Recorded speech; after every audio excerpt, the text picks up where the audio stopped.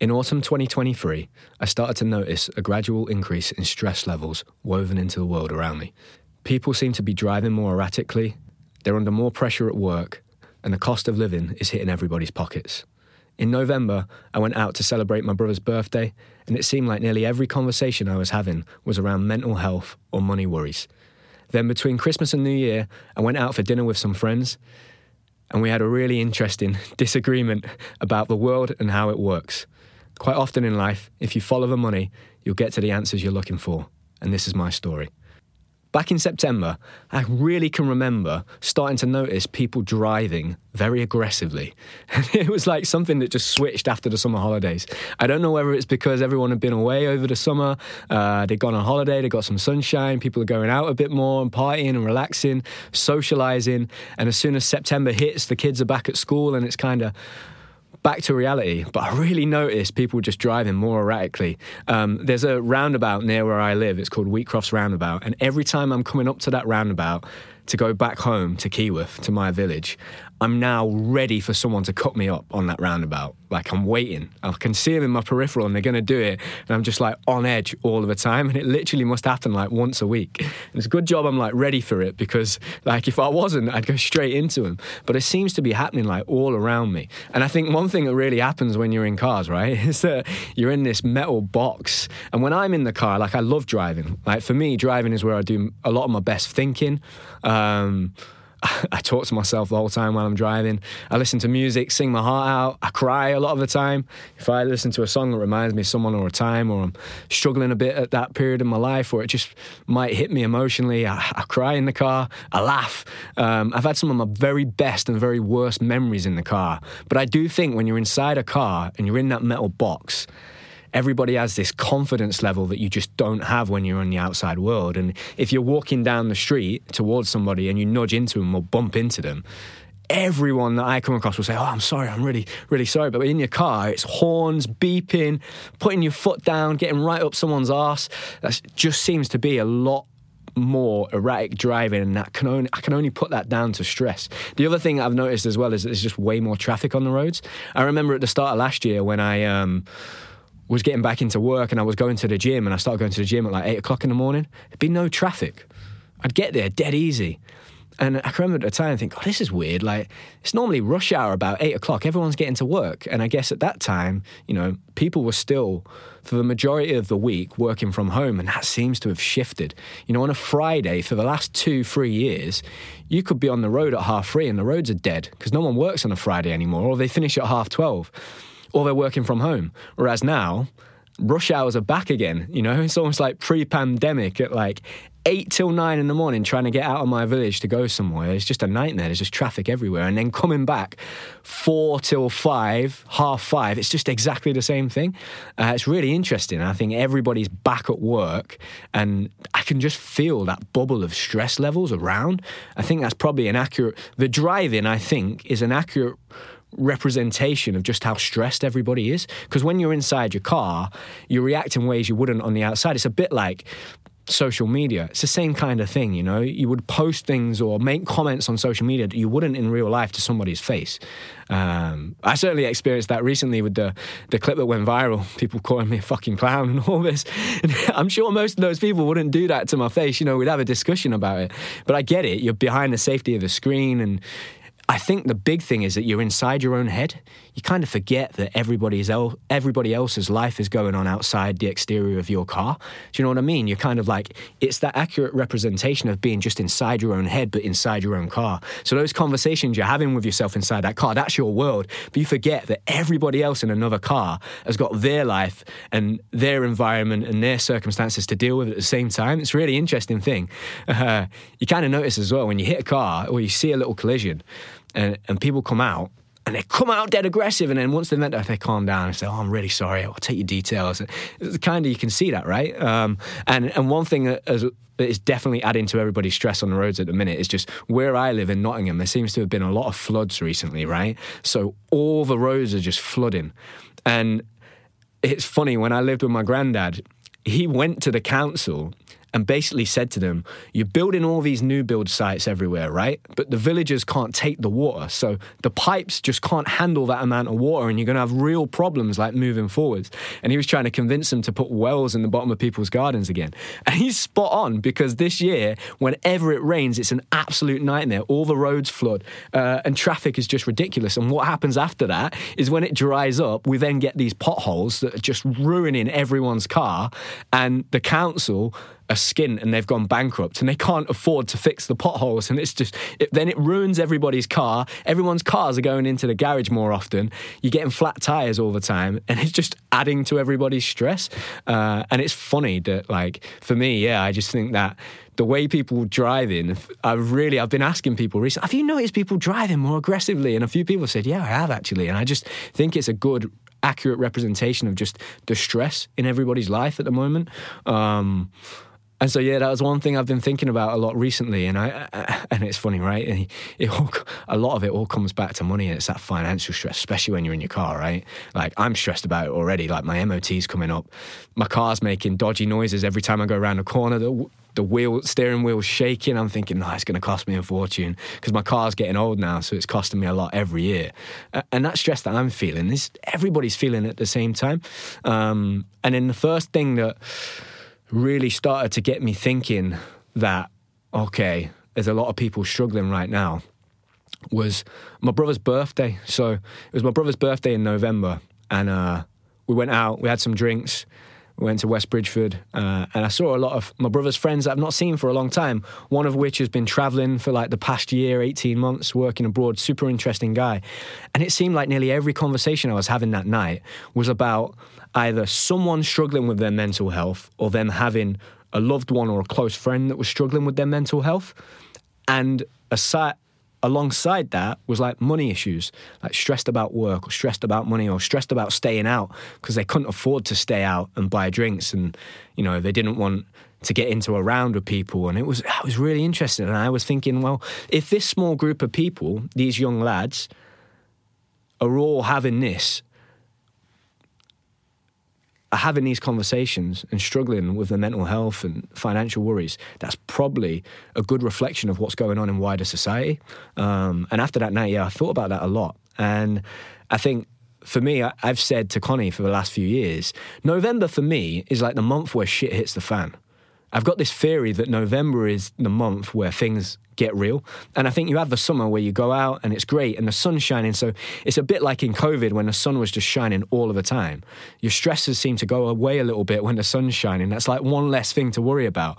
I think as you get close towards the end of the year, especially November, like all the good parts of the summer are gone. Halloween and like bonfire night are finished. And then you've got like Christmas looming on the horizon. And you're kind of stressed and worried about how expensive that's going to be. There's no nice weather anymore. It's starting to get cold. The nights are getting darker earlier, and that definitely affects everybody's mood. And like the reality of life kind of seems to hit in November. And I remember when we were traveling, I would say that to her, and Connie was like, not a lot of stuff's happened like back home since we've been away yet. And I was like, just wait till we get to November. November's the month. And this year it was spot on. It was when I was having those conversations and when things started to fall apart a little bit around me. It was November. It was bang on November. And I think that stress of Christmas coming up and being able to afford presents for other people and knowing that someone's going to buy me a gift, and if they buy me a gift for 30 quid, I'm going to have to buy them one back for 30 quid. And that like financial stress lingers around in November, I think. And like I said, that accurate reflection of, what's going on, that small group of lads that I had those conversations with. And it wasn't just one, it was like 4 or 5 conversations that night. And there was a lad there that wasn't drinking, he was struggling with his mental health. There was another lad whose little brother had been struggling with his mental health, didn't really know what to do. And I don't know whether it's because like I'm so open about talking about mental health that everyone wants to come to me to talk about it. But I do remember after that night thinking, God, I don't go out much, but I don't really want to go out again for a while, because that was a bit too much to take on.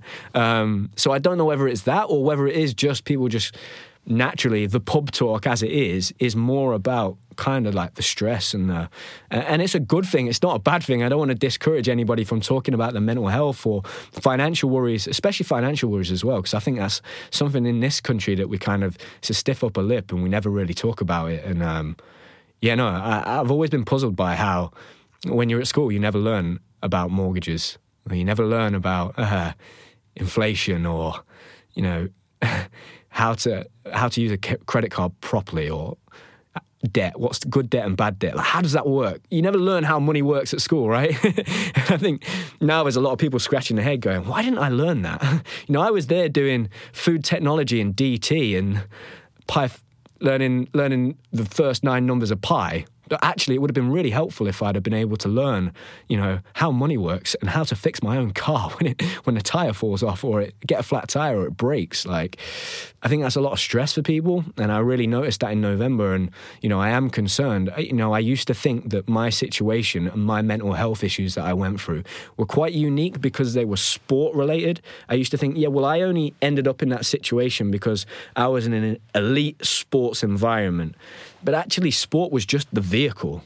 Like, I think if I'd have been in any other walk of life, I'd have probably struggled with the difficulties that I faced, you know? And so actually, like, that probably wasn't a unique situation. It was maybe a bit more unique in the time because that was like 4 or 5 years ago. But now it just seems to be really common. You know, everyone I speak to is struggling with their mental health. And I don't know whether that's just because we're all talking about it more, or whether people really are struggling a lot more. And I think from the pandemic, that period of time, it definitely feels to me like people are struggling a bit more, definitely more open. And that's definitely been because it is now in the public conversation to talk about your mental health, for sure. So the people that wouldn't have in the past are definitely talking about it more now. But I think that the lack of community that people are feeling, and that, you know, it's like living your life inside that car, but all the time. Like, I do feel that. Like, especially with the working from home, everyone that works from home, right? It's tough. Like, me and Sam do that a lot of the time. Like, Sam will be inside the studio, or I'll be in my house inside the computer. And before you know it, like, you started at like 8 in the morning, you finished at like whatever time at night, and you've never seen the sunlight. You've never been outside or spoke to other people, and like doing that all the time, but having a whole population of people just working from home. I'm not sure that's good for all of us. And it seems to be this upswell of just people struggling a lot. So yeah, in November, that was really interesting. I kind of like left that on the back burner in my head.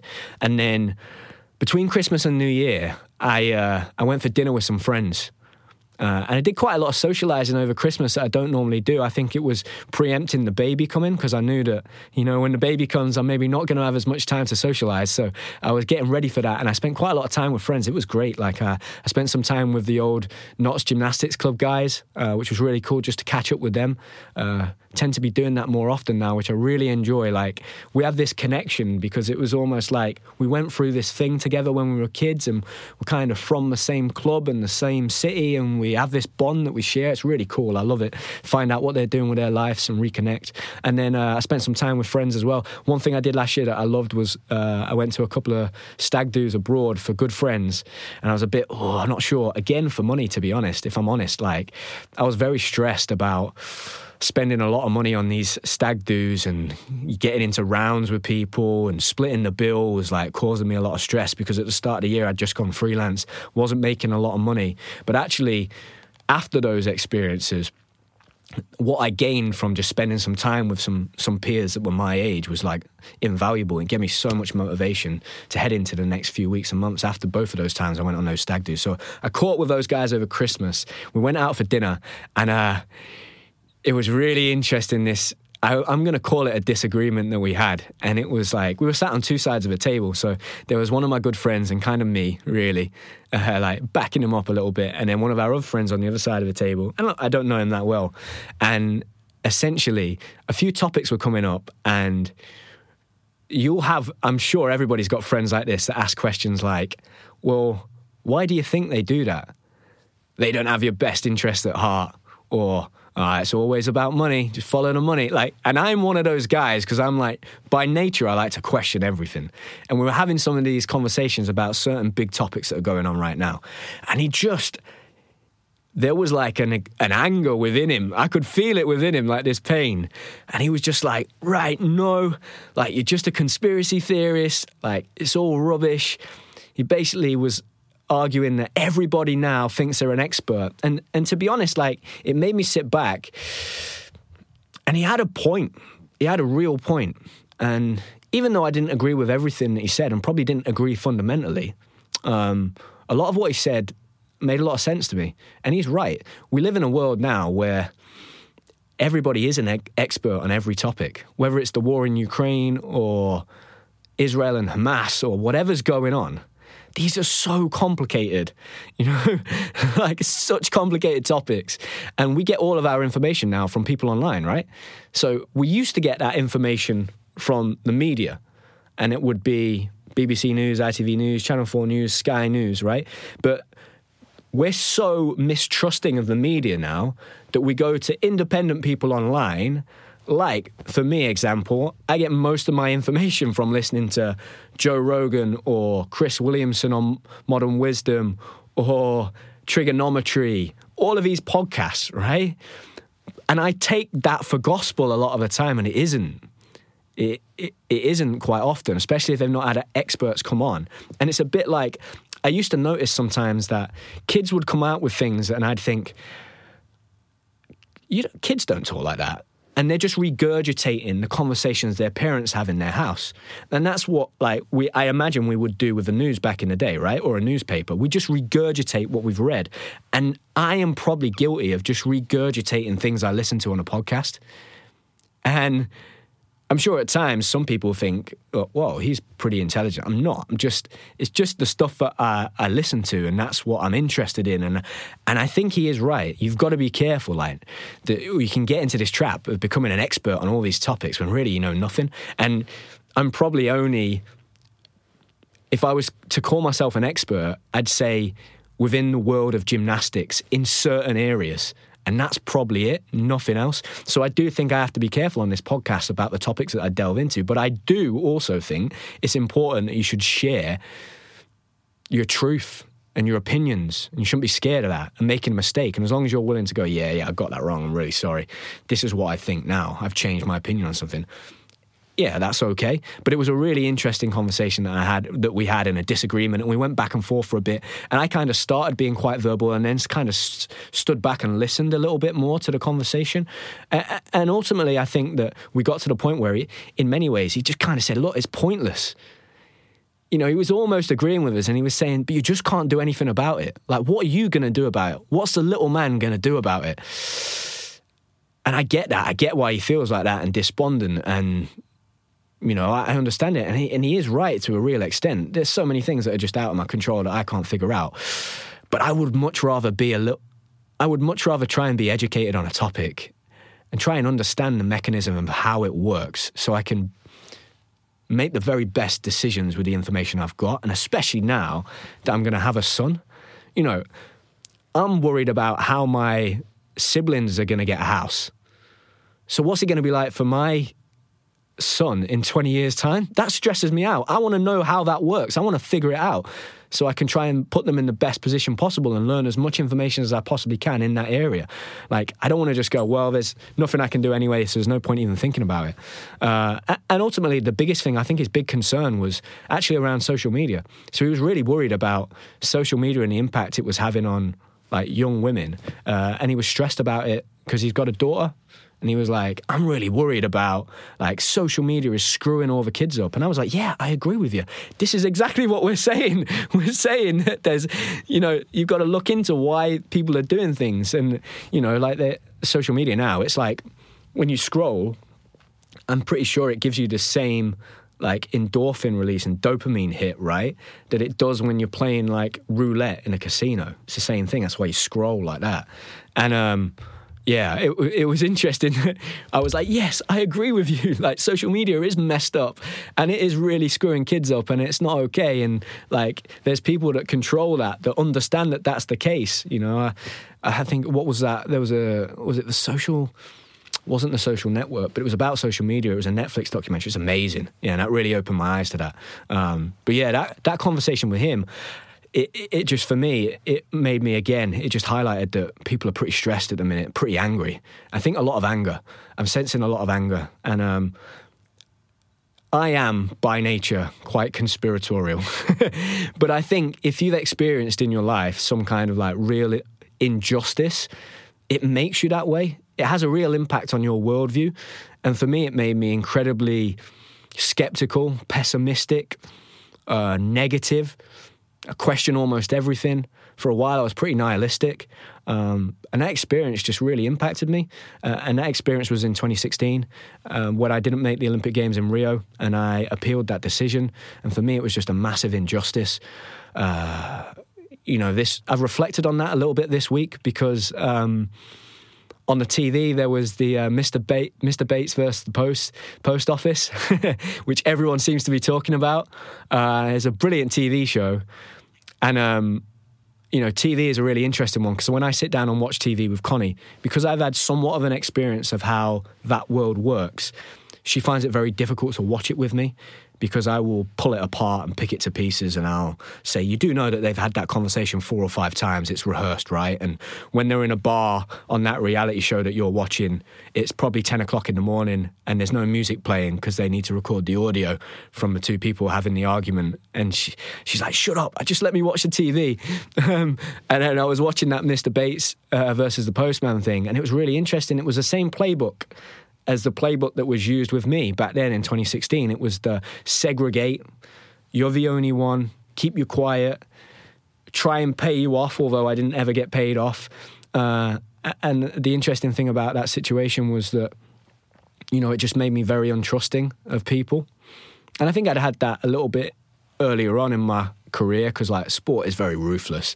And we had Jack Blake on the podcast very recently, the footballer, and he spoke about this a bit, with his girlfriend sometimes says to him, his wife, sometimes says to him, Jack, God, you can be quite ruthless. And he was like, yeah, what do I expect? What do you expect? I grew up in a world where every single week, every single month, there were players trying to take my shirt off me and trying to stop me from getting a professional contract and achieve my dream. It was a bit like that in gymnastics, There was always a new kid coming up or someone trying to take your spot on the team. And I think my experience of that in 2016, at the time I was only young, I was only 23. If I had an older head on my shoulders, I probably would have taken that a lot further in terms of the legalities of it. But ultimately I was kind of bullied and silenced and kept quiet, and it was exactly the same playbook as watching that, and it kind of made me reflect a little bit. It'll be interesting to see what I do in the future, because at the time, I effectively signed almost an NDA to never talk about what happened in a meeting that I had with the CEO, the head national coach, and technical director at the time. But I never got paid any money for that NDA that I signed. And for me, I was like, I really want to go to the Olympics again in 4 years' time. So, I've just got to keep these people quiet because they make the decisions at the end of the day. And there's nothing I can do. My hands are tied. I still want to be in the team. I still want to represent Great Britain. But, what's funny is that one of those people, the CEO, was basically forced out through the Me Too scandal. She oversaw all of that when that happened 3 years ago now, which led to the White Review, and it led to a lot of coaches being under investigation.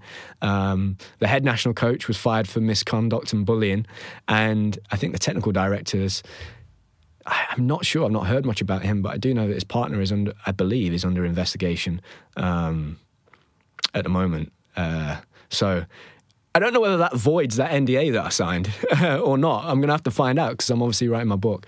But that experience for me just makes me by nature quite open to conspiracy theories. And I think just as a kid, I was always incredibly curious, I always wanted to know how things work or ask questions, or I always asked that question that people are like, why did you ask that question? That was always me.